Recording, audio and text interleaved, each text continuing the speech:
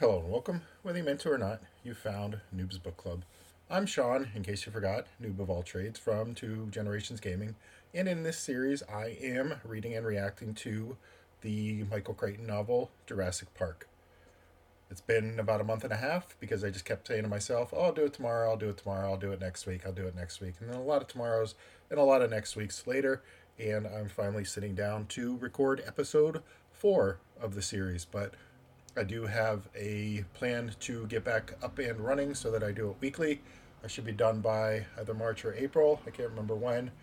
I have the new book for the Dragons of Fate series coming in August, and then I've got a book called The Poppy War that I picked up at a local bookstore, and it's part of a series too. So maybe I'll do that one next. Then I'll do the Dragonlance book, and then I will do Lost World maybe after that. I don't know. Quinn said he didn't really like Lost World as much as Jurassic Park, but that's okay. In case you forgot, we finished up the second iteration, and I am on to the third iteration. I thought I would get clever and go 1, 2, 3, 4, 5, 6, 7 as far as episodes go for each iteration, but what I actually plan on doing, I think, is a little more clever. It's going to go 1, 2, 3 for the third iteration, 4, then back to 3, 2, 1, kind of in that little up and down, almost fractal pattern. Speaking of fractals, this is the third iteration. Details emerge more clearly as the fractal curve is redrawn. It's Ian Malcolm. Jurassic Park. As they make their way further into the park, Ellie, Grant, and Malcolm have a quick conversation. Both Ellie and Grant are impressed, though Grant wants a closer look. Malcolm makes Grant admit that the development changes everything about paleontology. Crichton dresses it up better than me by saying that paleontologists are great at deductive reasoning. You might remember that I said that they just make shit up. Or not. If not, go back and listen to the episode again. I don't remember which episode it was, 2 or 3. Listen to them all again. What the heck? Why not? They're only like 15 minutes long. They often use that reasoning to challenge their beliefs and knowledge. Dinosaurs were warm-blooded. They formed complex social groups to help rear their young. Now, though, to have living dinosaurs, not as much need for deduction. Grant, resigned to the fate, merely wonders where they got the DNA for the cloning process. Ellie studies the flora and finds it to be authentic, but highly poisonous. This leads her to an internal monologue about how naively people treat plants. Oh, pretty. But, the way I put it the other day when talking to a student, plants develop this defense mechanism to protect them. And humans thought, ooh, spicy.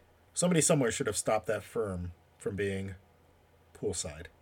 A kid could eat it, get sick, and then you have a lawsuit on your hands. Then, to the hotel suites. Grant sees a TV with a card on top that named the exhibits on each channel. Stupidly cute names like Triceratops Territory. Looking around, he sees a skylight covered by steel bars. Not in the original plan. A hasty addition. Sloppy. Ellie comes in. Those ferns are poisonous. And notice anything about the rooms? Yeah, they changed them. Windows, doors, everything reinforced. And a fence, parenthetically, also not in the plans, surrounds the whole thing. It resembles more a fortress than a resort. Grant means to ask why the changes in the plans. When dinosaurs ruled the earth. They meet at the visitor center. It looks as you would imagine.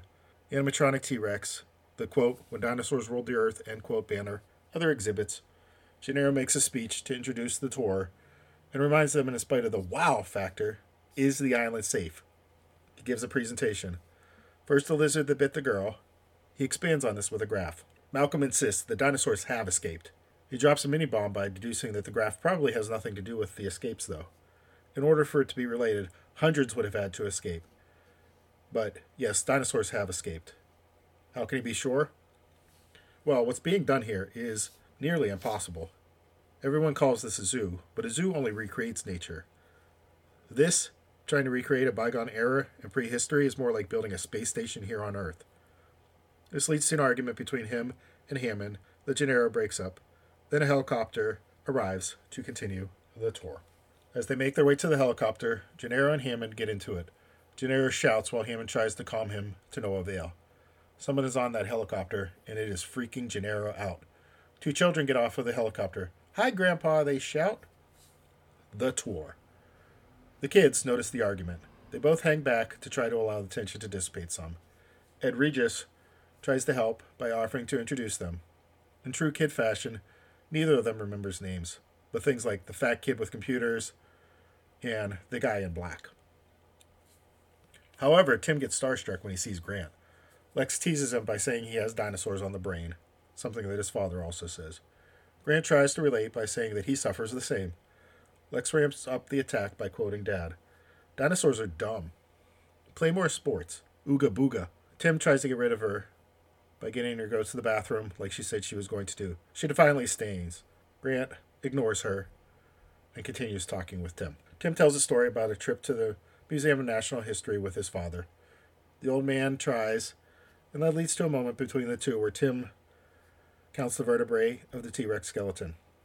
Why? He thinks it's wrong. His dad can't believe it. Tim insists. His dad, anger, goes to talk to a guard. The guard verifies, and his father returns impressed. But he ruins the moment by repeating the dinosaurs on the brain comment. They then leave the museum, and Tim no longer gets to see any more dinosaurs on the trip, which is the whole reason that they took the trip to begin with. So a little bit of tension there. Grant asks him if it is S027 because he knows about it, and they've been trying to fix it. But that might not matter because of what's happening. What's that? It's just a resort, right? As the tour continues, Ed Regis starts to feel sorry for himself. On top of everything else, he suddenly becomes a babysitter. As a PR rep, nobody takes him seriously, and he ends up handling all of the odd jobs in the company. His passion and creativity wasted on tours and grandkids. They pass several warning signs. Tim, of course, gets more and more excited with each sign. What crazy shit are they doing? But the first stop is less than exciting. The control room. Regis introduces them to John Arnold and Robert Muldoon. Then he drops the bomb that they're going to see how and where dinosaur DNA is obtained. The sign on the door says, quote, extractions. Inside, a room bathed in a green light, and 4 scientists working at stations. Regis introduces Henry Wu, who explains the 2 possible sources of DNA. First, the Loy method, which is not very efficient, and the Amber method, which allows them to extract from insects preserved in amber. Plus, dinosaur DNA is easier to find because it can be taken from red blood cells. A computer, parenthetically, or computers, sequence the genes, search for gaps, and work to plug those gaps. This is the part of the book that even Quinn admitted to skimming. You expect me to read entire pages of A's, C's, G's, and T's? He asked. This bores Nedry. He worked on the systems for the computers, and they needed massive amounts of power for data processing. So he figured the basics of what they might be working on. He tunes back into the conversation just as Wu explains how they figure out which dinosaur it is, either through computer analysis or simply hatching the egg. As the tour goes on, Tim gets increasingly less interested. Moreover, the rest of the group joins him one by one. Finally, they get to a room labeled Hatchery. They keep the environment at what Grant calls, quote, Jurassic atmosphere, end quote. Wu interjects, presumably. He gives them some warnings. Tell him if they feel faint. Don't touch the eggs. Watch your heads. They have 150 eggs, all identified with codes like STEG-458/2. They have a survival rate of about 4%. The dinosaurs grow quickly, full size, within months. Some have XXX as their identifier because they don't know until it hatches. Now, on to the nursery. A young woman sits on the floor. She identifies the animal as a baby raptor and steps aside. Nedry says it looks like a lizard. Velociraptor, Grant says. Velociraptor mongolensis, Wu follows from where they found it. Grant mentions the raptor he excavated, and then kneels to get a closer look. It leaps over him into Tim's arms. Tim seems nervous. Wu assures him that she's friendly. No teeth, not even egg teeth. The staff have to help them out of the egg. That happens in the wild? Grant asks. Can't, Wu responds. All the animals are sterile, and furthermore, they are all female. Malcolm questions both of those. First, the radiation might be the wrong dose, or aimed wrong. Also, he uses the dinosaur skirts line regarding gender. Wu deflects both. The first with simply a stern declaration. The other explains that they manipulate the process to ensure all females. He also shuts down any further questions with another stern declaration. They simply cannot breed. Meanwhile, the Velociraptor continues to bond with Tim. Grant comes over first to observe, then to ask to hold the animal. Tim hands it over. The raptor becomes agitated. Regis asks Grant to release it. Grant protests. Regis insists. Grant relents. Regis explains that they are very protective of the dinosaurs since they are so fragile as infants. Now, onto the park tour. Control. Malcolm continues with another line of questioning. How many species? About 15? You don't know? I stopped counting. Shit happens. We were up to 20, probably now of 15, and one of them is Procompsognathus. Compies? Oh yes, they are important to the island. Dino gut bacteria died off with them, but the compies eat the poop, and then their poop breaks down. How many? About 50. That's a lot. Well, the control room does just that to keep track of them all. Suppose one escaped. They can't. Okay, but just pretend. Like the one that picked the girl on the beach? I assure you that can't happen. First, alarms would alert us. Secondly, we bred them as ticking time bombs. They will die after 12 hours without a supplement. We know what we're doing. We've taken many precautions. In the control room, they are docking for supplies, so they need to wait. Ellie asks about defective dinosaurs and how they know. Wu admits that some of it is guesswork, but maybe the paleoscientists can help them by checking against fossil records. They move the conversation to talk of raptors. Eventually, Grant requests to see the adult raptors on the island. They aren't part of the park yet, but they can go to the holding pen. Grant, Ellie, Malcolm, and Tim all go back. Grant goes on an internal soliloquy about kids and why they love dinosaurs. The beasts are large and sometimes scary like their parents. And they love them very much like they love their parents. He also surmises that they learn so much so fast to exert power over the large and scary. Grant makes conversation with Tim as they walk. They pass a generator. Malcolm remarks that it seems too large for a simple resort. Computers? Maybe. Bleeding interrupts their thoughts. A goat. To feed the dinos? They come to a large fence topped with barbed wire. They hear snorting. Ellie notices first. A large head, 2 feet long, with a full mouth of teeth. The raptor parts the ferns with a muscled arm. 2 attack from the side, snarling and leaping into the air. They hit the fence, throwing off sparks. Everything happens so fast. Malcolm makes that comment, and that they moved like birds. Grant responds that they act as much as paleontologists thought. Then he goes on a history of the science. Eventually, after discussing attack patterns, they arrive at the point where Malcolm comes to the conclusion that the dinosaurs have somehow learned that humans are a threat and mean to stand up to that threat. New characters. Tim and Lex. I said previously that maybe seeing Hammond as grandpa might soften my stance about him. So far, nope. I see him as a short-sighted and selfish man willing to put his grandchildren in harm's way for what? To prove that the park is safe enough for the kids? Any sane person could see the shortcuts taken by InGen and the hastily constructed solutions that will result in the possible critical failure of the park.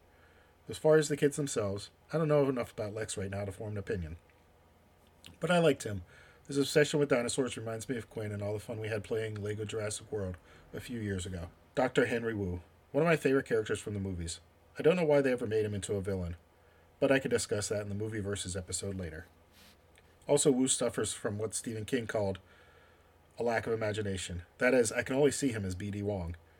He just did such a good job portraying him, even made me almost accept him as a villain. Velociraptors. The dinosaurs got introduced last set of chapters, with the one they saw as they flew into the park. This time we get both a baby raptor and then some action when they go to see the adults in the pen.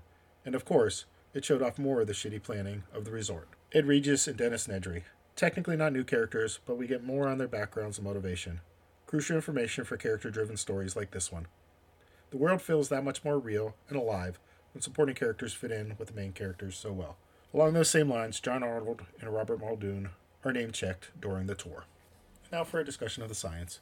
When talking about the book with my kids, Quinn said something about not reading the whole book. Liam replied with somewhat of an admonishing tone. You expect me to read pages of a gene sequence, was Quinn's defense.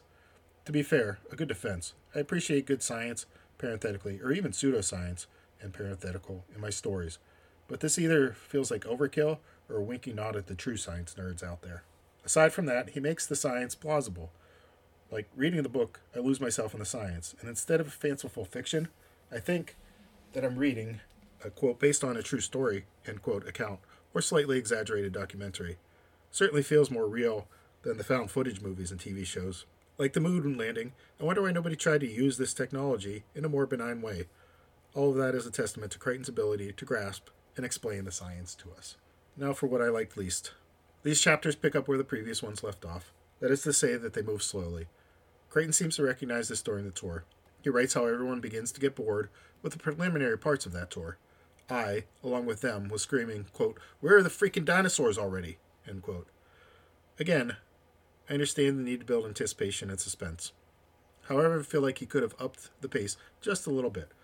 Certainly, as already described, the pages of DNA readouts is superfluous and not integral to the story at all.